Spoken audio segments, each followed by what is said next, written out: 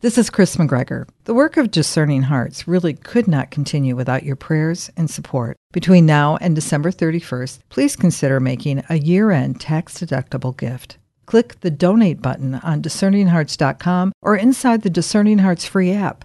Your generous support will allow us to continue the programming you have come to expect from us, like those from Father Timothy Gallagher, Dr. Anthony Lillis, Monsignor John Esseff, Archbishop George Lucas, and so many more. Please prayerfully consider supporting our mission, which is dedicated to those on the spiritual journey. Thank you, and God bless from all of us at Discerning Hearts. Discerning Hearts presents In Search of the Still Point with Dr. Regis Martin. In episode 20, Dr. Martin reflects on Meditation on My Brother Michael. Shortly before taking leave of this world, Sir Winston Churchill, who had lived a very long and illustrious life, was reportedly asked about the state of his soul. "I am perfectly ready," he said, "to meet my Maker. Whether my Maker is prepared for the ordeal of meeting me is another matter." Only someone of the stature of Sir Winston could pull off a piece of effrontery that egregious. And thank heaven, there's probably not much of him in most mortal men. I doubt that there was any at all in my brother Michael. He was far too humble to trade witticisms with the deity. And certainly there wasn't anything the least bit long or illustrious about his life, which is what accounts for the fact that following an unexpected heart attack ending it, the world scarcely took any notice.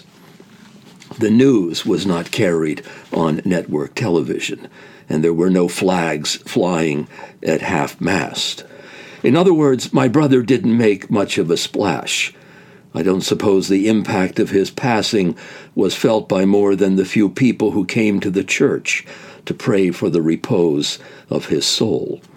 And that may be a good thing, by the way, because while everyone knew Churchill, not everyone loved him. With Michael, however, it was exactly the opposite. Everyone who knew him loved him. Not that he will have escaped judgment, however. We mustn't imagine that the prospect of falling into the hands of the living God will prove less than harrowing for everyone. Death followed by judgment. That involves a searing examination in which the weeds and the wheat are finally separated. As Francois Mauriac writes, Christ warns us that we must answer for what we have received. When it is himself we have received, what shall we not have to answer for? God is easily pleased, in other words, but not often satisfied. Like a good storyteller, he loves his creatures. Indeed, he is intensely, infinitely interested in each of them, but he judges them without sentimentality. Thus, we all owe God a death, following which there is the inevitable reckoning. In death, Joseph Ratzinger reminds us, a human being emerges into the light of full reality and truth. Man is what he is in truth. Judgment will consist in the removal of the mask in death. The judgment is simply the manifestation of the truth. Indeed, when a man leaves behind the company of other men and walks toward the seat of divine judgment, all pretense will be stripped away. There is no room for maneuver, no way to disguise the weight of what one has done or become. Then the true worth of a man's deeds, whether empty straw or solid metal, will be shown in an absolutely piercing light, which is God himself. Life, the poet Keats reminds us, is a veil of soul-making. We are here to make our souls, and death, that is the final scene we are all destined to play. Whether to say to God, "Thy will be done," and thus to fall blissfully into his arms, or God to say to us, "Thy will be done," and thus to sink into an everlasting horror of pain and loss. I love the story of the old woman and the onion, who found herself in hell because she hadn't done a single good deed in this world, except once, when she gave some wretched man an onion. And there in the depths of hell, the stem of that onion reappears. She at once grabs onto it, and soon others try and hold onto it as well. So what does that wicked old woman do? She kicks them all away, saying, "It's my onion, mine, mine." Straightway, she sinks into the fiery lake of hell forever. By all means, we may keep the onion, but only if we are willing to give it away.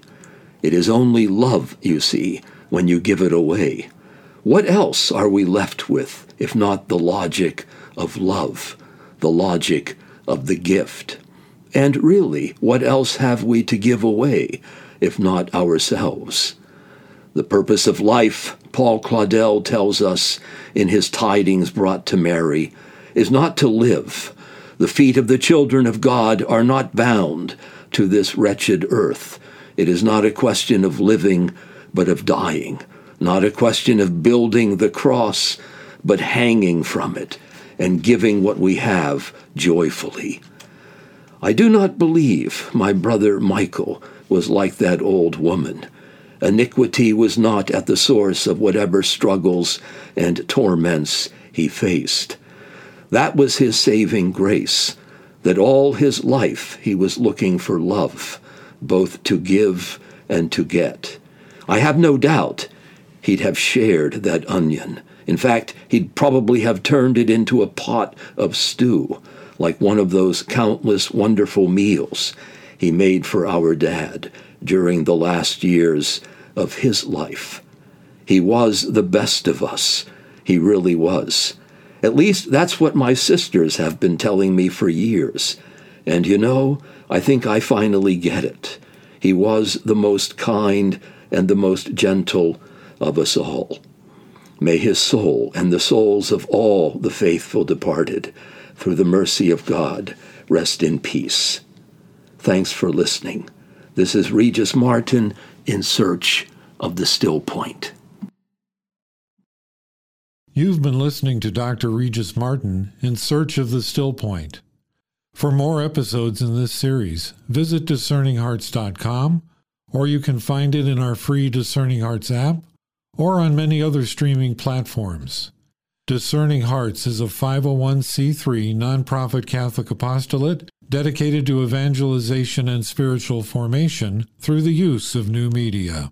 To learn how you can support our mission, visit discerninghearts.com.